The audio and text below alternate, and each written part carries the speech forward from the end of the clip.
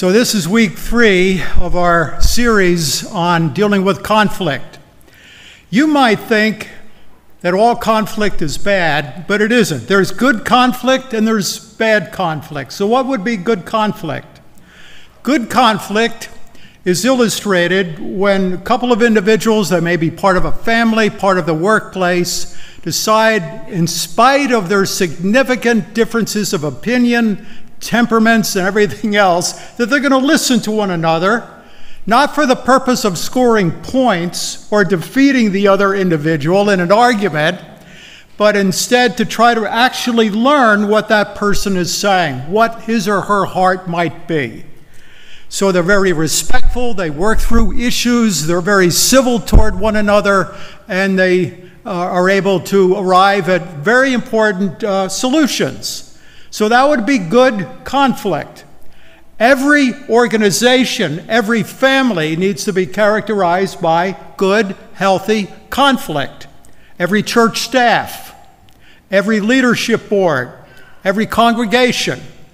So if you're ever in a business meeting at whatever church or a town hall meeting and you decide to raise a question about the budget or something else, and you get these frowns, and you're made to feel like you're something of a problem because you've raised an issue. No, you're not the problem. The organization, no doubt, is the problem.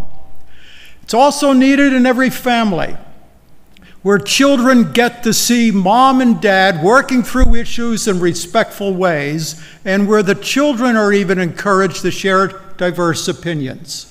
So every organization, every family needs good, healthy conflict. Okay? All right. So what's bad conflict? Well, bad conflict would be where people are using biting sarcasm or a great deal of anger for that matter, leaving emotional wounds that can last for days, weeks, even an entire lifetime. I can think back to childhood experiences and certain statements that were made by individuals that were wounding for me. Maybe you can as well. I can tell you where I was. I can tell you what was said, who said it, the circumstances. I relive those experiences from time to time because of their negative impact upon my life. So unfortunately, bad conflict is also part of just about every relationship, every marriage, every family, and yes, even every church. So that being the case, one of the most important skills you and I can learn in life is how to resolve a conflict, how to reconcile a strained or broken relationship. How do you do that in your family? How do you work through issues in healthy ways in your marriage or in the workplace or even in the life of our church? Well, the problem is most of us have never been taught how to do that. And more than likely it was a skill we didn't necessarily learn how to do from mom and dad because maybe they weren't very effective role models because nobody taught them either.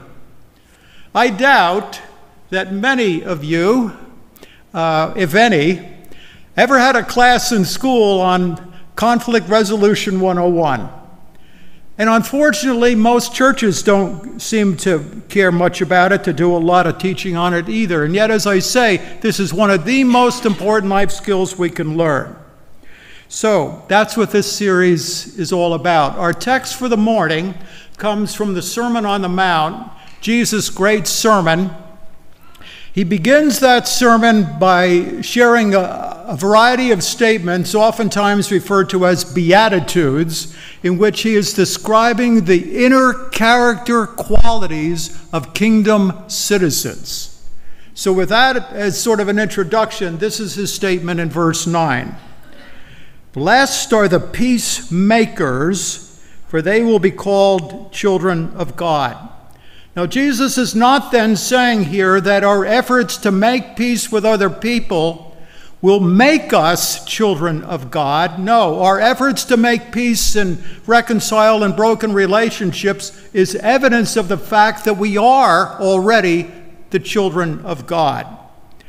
If you have your sermon outline, I encourage you to take that out now if you haven't already done so, and you'll notice as you look it over that there are 4 key questions based on this statement from Jesus that we're going to be talking about this morning. Here's the first of the 4. What does it mean to be a peacemaker? Well, you notice that the verse does not say, blessed are the peace lovers. Presumably everybody loves peace. Nor does it say, blessed are the peaceable. Seems like there are certain individuals who are very compliant, they're easy to get along with, and they don't get ruffled about much of anything in life. So that Jesus isn't talking about or having a certain kind of temperament here. So he says, blessed are the peacemakers. Now, there are several, I think, significant misconceptions about what peacemaking really means. And I want to share with you a couple. So if you're taking notes, both of them begin with the letter A, all right? So that will perhaps be of some help to you. So one misconception is to think that peacemaking is all about avoidance, all about avoiding or running from a problem, pretending it simply doesn't exist. If you were here 2 weeks ago, you may recall that we encouraged each one of you to take a personal conflict style assessment. We gave you a tool to help you do that.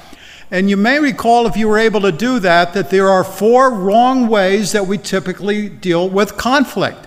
2 of the 4, we'll get to the others sometime later, but 2 of the 4 relate to this matter of avoidance. One is referred to as a passive style, and the other evasive. Maybe you've been in a conversation with somebody who essentially said to you, I don't want to talk about it anymore. And what, of course, that does is to shut down any possibility of having good, healthy conversation about the issue and working toward some type of reconciliation. That's not peacemaking. None of us likes conflict. But running from the situation, pretending it doesn't exist, trying to put a good spin on things when things are really broken, is hardly what Jesus has in mind when he says, blessed are the peacemakers. So no, he's not talking about avoidance. Another misconception is to think that he might be talking about appeasement. It's the person in marriage, or in a friendship, or in a workplace, who's always giving in, always sort of letting the other person have his or her own way, even at the expense of what is right or what is true. Now, that's not it either. We know from Scripture that there are times that Jesus, who's our example, our model, could be very confrontational. So he stood his ground on a number of issues, refusing to promote peace if it meant compromising truth as revealed in Scripture, or for that matter, endorsing what wasn't ethically or morally right. So no, the peacemaking that Jesus has in mind has nothing to do with avoidance or appeasement. So what is it? Well, here's my definition. To be a peacemaker means to actively work to promote well-being, harmony, and reconciliation in all the relationships of life. So it's seen in the reconciliation of a marriage, for example, once filled with hatred and maybe the threat of divorce. Now they're back and they're speaking civilly to one another and they've worked through significant issues. It's seen when a parent and maybe a child, an adult child, is having a tough time with a parent. Previously, maybe for a length of time, not even on speaking terms, but now they're speaking kindly to one another. Or you see it in the workplace where 2 individuals at loggerheads are now working through things in respectful ways. So that's the peacemaker. It's somebody who is seeking to promote well-being, harmony, reconciliation in all the relationships of life. Okay, if that's what peacemaking means, who then can be a peacemaker? You can. Anybody can be a peacemaker, assuming that certain prerequisites are present in that person's life. And there are 2 very significant peacemaking criteria that need to be in place. Prerequisites, what are they? Well, here's the first. To become a peacemaker, you and I must be at peace with God. Now, some of you might hear that and think, really? Rich, that's the sort of thing maybe I would expect a pastor to say. So I get that, and maybe if there's a God in existence, it would be a pretty good idea to be at peace with him. But I mean, is this like essential to making peace in all of our relationships? Well, that's the Bible's perspective, yes. You see, if we haven't been reconciled to God, how in the world is it possible for us to have a spirit or a desire to be reconciled in all the broken relationships that we come to in life? I mean, think about it for a moment here. Why is it that there's so much fighting and arguing and conflict in marriage these days? Why such violence in our city streets? Why is it that passengers are having a tough time these days, it seems, with flight attendants? Or for that matter, road rage? Why all of, it seems like people are at each other's throats. Why all of that hostility? I'm sure there are a number of very significant secondary factors that contribute to that. But according to the scriptures, people are not at peace with God. Now, people can have a kind of a truce relationship with God. You know what that is.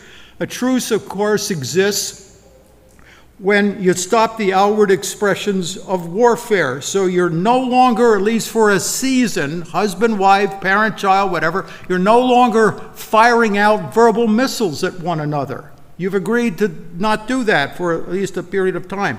And there are people who have a kind of a truce relationship with God, where in effect they say, God, you stay up there and do your thing with the angels. Leave me alone down here to do my thing. I won't bother you, you don't bother me. So that's a truce relationship, but of course, it's not peace. Peace can only occur when issues are settled and the hostility ends. Now, you might ask, Rich, are people really at war with God?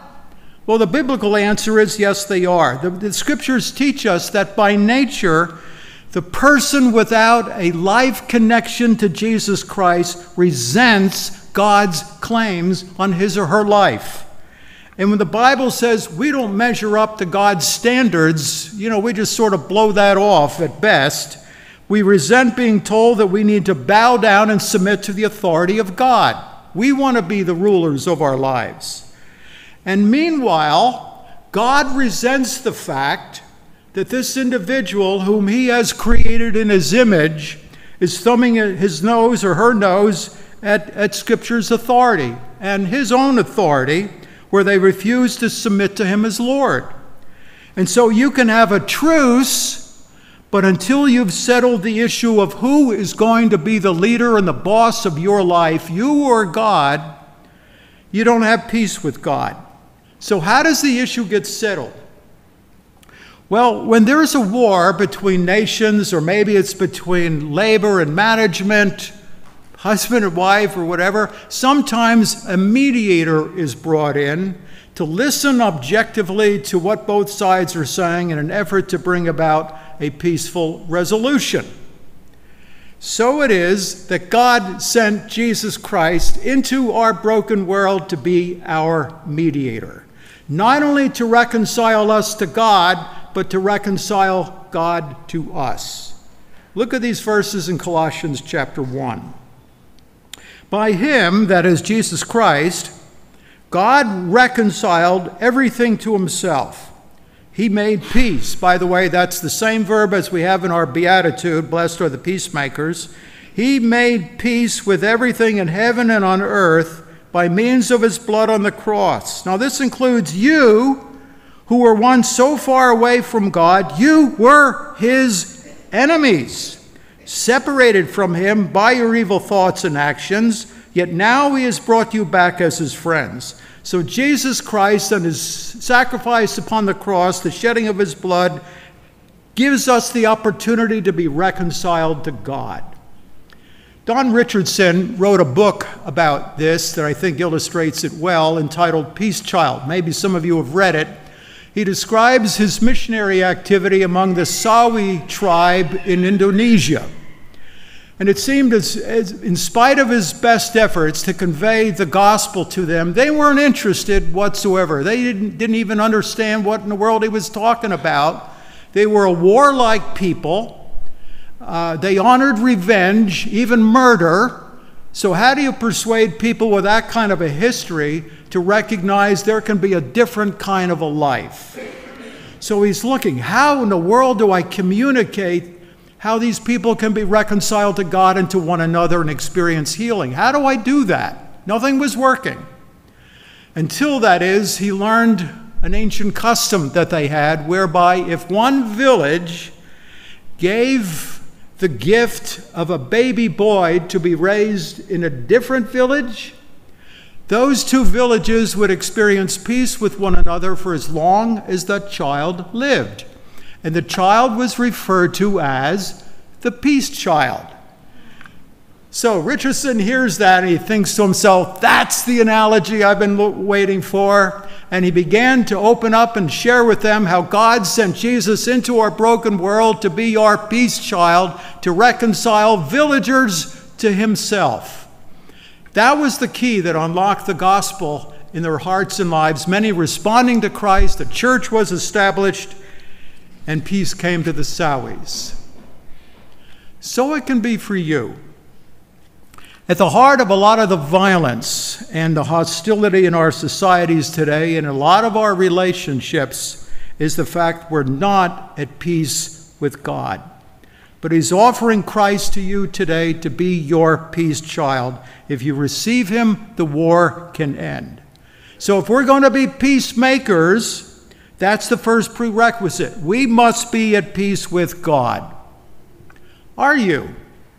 Are you at peace with God? Many of us have committed our lives to Christ, but if you're not there yet, if you have not yet received Christ as your mediator and Lord, that's the next step that you need to take. Make certain that your personal war with God is over by receiving Christ as God's peace child to you. So that's the first prerequisite. Now, assuming we're there, we still need to make sure that in place is a second prerequisite, and that is to be peacemakers. We also need a new view regarding ourselves and others. In other words, how can we be peacemakers if we're always looking at everything in terms of its impact upon us? See, that's why there tends to be a lot of quarreling. We need a new outlook. Now, I don't know about you, but speaking personally, if I'm in a potential conflict, I'm feeling myself getting worked up, I can be very touchy, I can be very sensitive, I can be very defensive, which are qualities, as we've seen, that don't make one a very good peacemaker. So the peacemaker is one who isn't always looking at everything in terms of its impact on him or herself. So that tends to be the explanation for a lot of our discord. Everybody is looking at issues from a self-centered perspective. It's all about me, what I care about, my rights, my needs, and that's the attitude that promotes a lot of quarrels and conflict, where my self-interest is doing battle with your self-interest. So that's why the peacemaker needs a whole new view with respect to self, which essentially comes to this. We begin to realize, having been reconciled to God, that this miserable, sinful self-centeredness of ours just isn't worth bothering about at all. I mean, it doesn't deserve any attention. And as we're wrestling through those kinds of issues, we begin also to realize that we need a new view with respect to other people. Maybe that other individual is behaving the way he or she is because that person has never been reconciled to God, or because that person is functioning according to his or her own self-centeredness. So we begin to view that person more objectively. We have concern for that individual, and therefore we're more humble instead of being demanding. Now, you might say, Rich, all of this sounds really great in theory, but how in the world does it become reality? I'm a Christian, I'm at peace with God, but how do we get this new view of self and others? I think the Apostle Paul answers that for us in Colossians 3, verse 15. Notice. He says, let the peace of Christ. Now, it's worded that way because Paul is concerned to talk about the peace that Jesus gives us. It's peace from Christ. Let the peace from Christ rule in your hearts. We'll come back to that phrase. Since as members of one body, that's the church, you were called to peace. Now, this word rule gives us our term umpire. And if you're at all connected with sports, baseball, whatever, you know the umpire is the one who controls the game and keep things, in proper focus. So he's saying, let the peace of Christ, the peace that Jesus can give you in this exact situation that you're dealing with right now, be the umpire in your heart, which is where all of this self-centeredness otherwise tends to be produced. Let the peace of Christ, instead of focusing on the self-centeredness stuff, let the peace of Christ be your umpire. So it's asking Jesus for help. Lord, I'm about to walk into this difficult work situation where there's the potential for a lot of conflict with my work team. Or, Lord, I need to bring this issue up with my spouse or with one of my kids or my parent. And frankly, I think this could be volatile. How do I go about doing this? Lord, I need your peace right now to replace my self-centeredness to help me be a good listener in this exact situation. That's what you're asking Jesus Christ to do. So, do you want to be a peacemaker? Those are the two prerequisites. First of all, making sure that you're at peace with God, and then asking for the peace that Jesus can give you to rule in your life, resulting in a new view of yourself and others. All right, but that's still a lot of theory, isn't it? How do we do it in actual practice? Well, it brings us to our third question. How do we make peace? What's the method? What's the process? This is important because, among other reasons, peacemaking doesn't necessarily take place because you're seated in a church service today or listening online to this message. No, it's in relationships with other people that have the potential for conflict. That's where we become or give evidence to the fact that we're peacemakers. So how do we do it at home? How do you do it in marriage, in the workplace? How do we do it in the life of our church? How do we actually make peace? One author has come up with, I think, a biblical method, an acrostic, P-E-A-C-E. You might want to write these down in your notes. The P in peace stands for plan. Plan a peace conference. Now, later in Matthew 5, Jesus puts it like this. If you remember that your brother or sister has something against you, so you've offended somebody, you see that, what do? He says, go at once and do what? Make peace. Other passages that we looked at, for example, the first week, indicate that the offended needs to go. This is the offender. So what the Bible essentially is saying is, it doesn't matter if you're the offended or the offender, it's always your first move. You go, you take the initiative, and what do? You schedule a sit-down face-to-face meeting. Why? Because conflict is never resolved on the run, accidentally, when you're in a rush. And it certainly isn't going to resolve itself, so you must intentionally deal with it. So when does that happen? Well, the verse says at once, which means as soon as possible. Now, maybe the immediate moment when that individual is bringing something before you isn't the right time for you.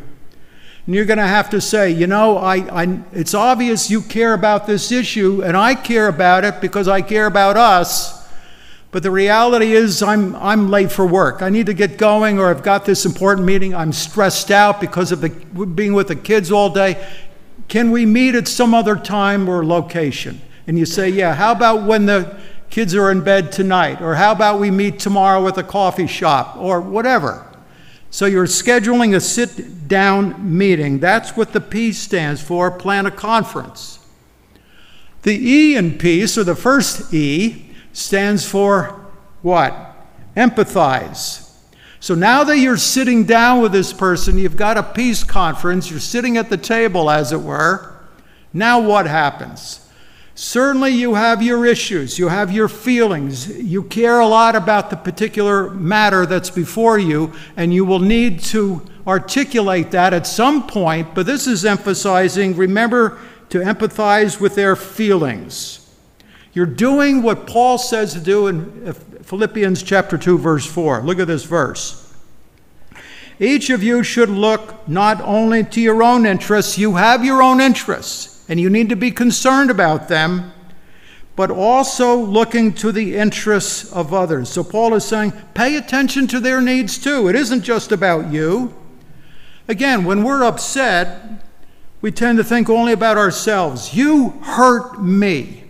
What about me? What about my rights here? And God is saying, well, please recognize the importance of planning a conference and thinking of his or her needs too.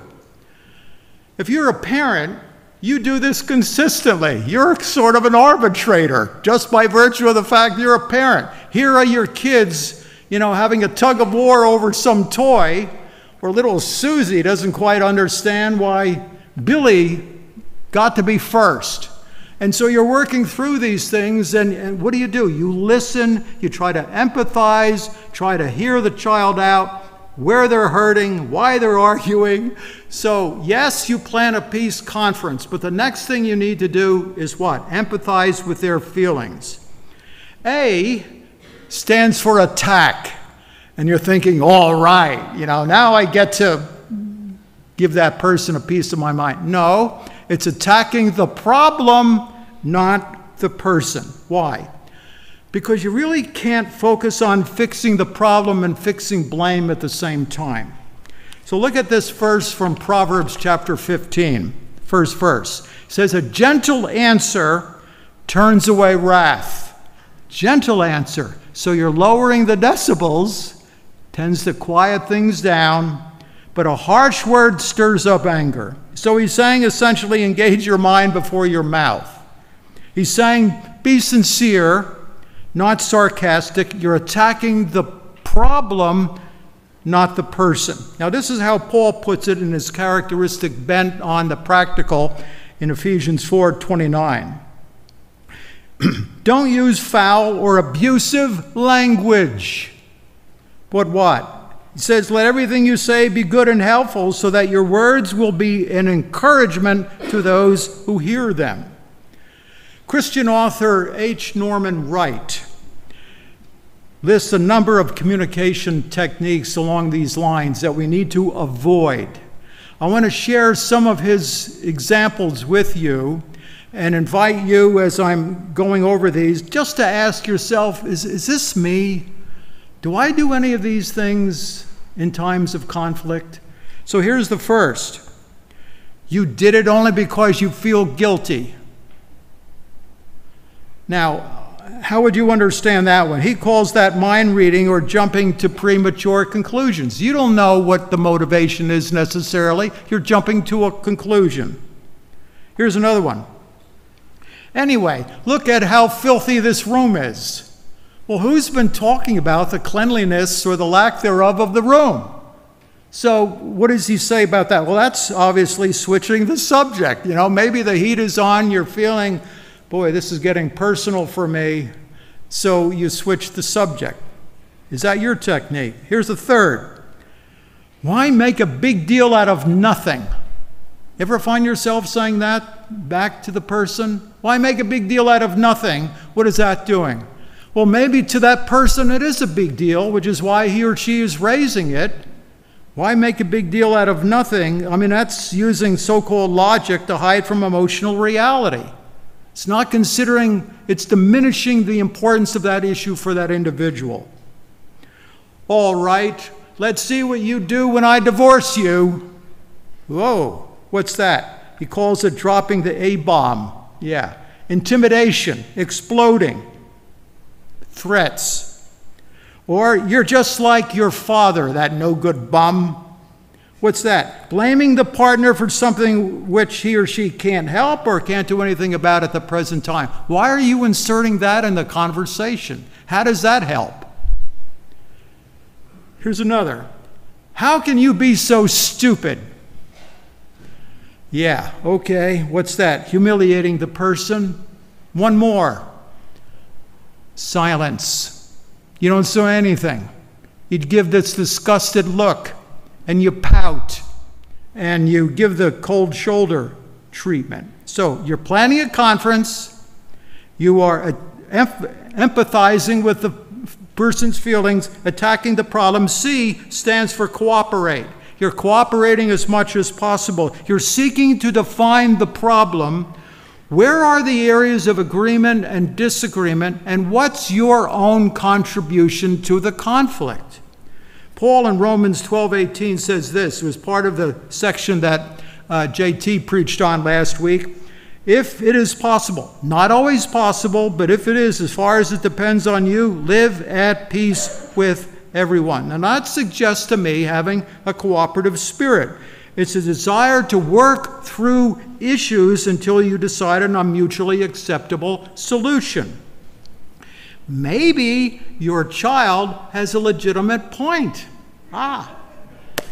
Maybe your spouse is right, and so you have to kind of swallow your pride at that point, and instead of attacking the person or ridiculing, you might begin by saying something like this. I have something we need to talk about. It's difficult for me to share this with you, but I care about you. I care about the relationship. This is what I think is the problem. You identify it, describe it. Here's what I have done to contribute to the problem. I mean, you might think that the person is 95% guilty, but there's always the 5% of your involvement, and you're describing your own role in all of this. And I just like to know how you feel about things. You're identifying possible solutions. James puts it like this, James 3:18. Those who are peacemakers will plant seeds of peace and reap a harvest of goodness. So he's saying, what you sow is what you're going to reap. If you want people to be cooperative with you, you're going to have to be cooperative with them. Whatever you dish out, you're going to give back. So if you have conflict in your family, could it be that part of this is because of your own behavior? I don't know, maybe you're always planting seeds of griping and complaining and putting other people down. And so what happens? Well, what you're going to reap, of course, is conflict from all of that. So James says, plant seeds of peace and cooperation. You're planning a conference. You're empathizing. You're attacking the problem. You're cooperating. The last letter in peace stands for emphasize. You're emphasizing reconciliation, not winning.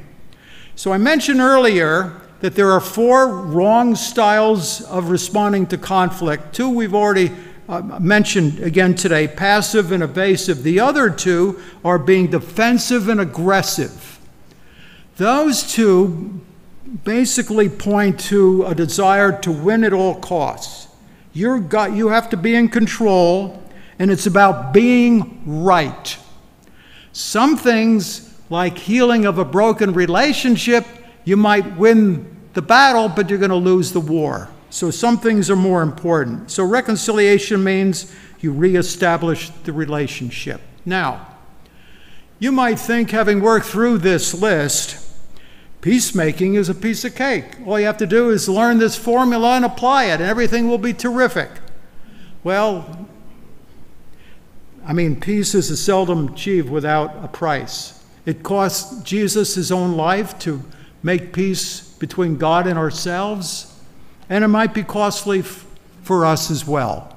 So what can I possibly say this morning to those of you who perhaps have spent months, even years, working through a painful issue with a family member perhaps, or somebody else with whom you've had ongoing tension for many, many years, or maybe it's more recent than that? What can be said to be of encouragement? Well, look again at the promise that Jesus gives us here in verse 9. Blessed are the peacemakers, for they will be called children of God.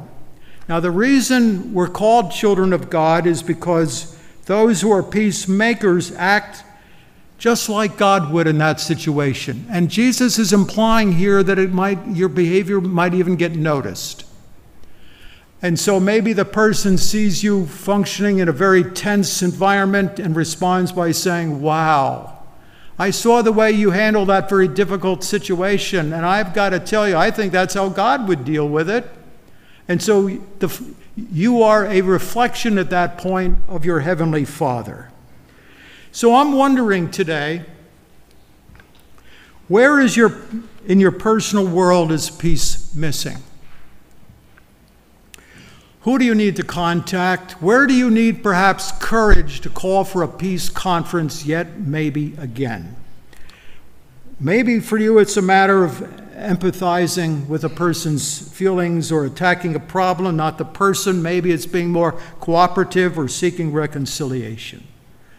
But may all that God has done for you in Jesus Christ to reconcile us to himself now motivate each one of us to be greater peacemakers than perhaps ever before. Blessed are the peacemakers, for they will be called children of God. Let's pray together. Father in heaven, help us to be like you, bringing people together by being instruments of your peace. And Lord, by as much as possible, living in peace with everyone. So fill us with courage where we need to have difficult conversations. Fill us with empathy. Help us to enter into the concerns and the perspectives of the others. Give us the desire, Lord, to attack the problem, not to be abusive by attacking the person. Help us to be cooperative and to seek reconciliation in all the relationships of life. For the glory of Christ, we pray. Amen.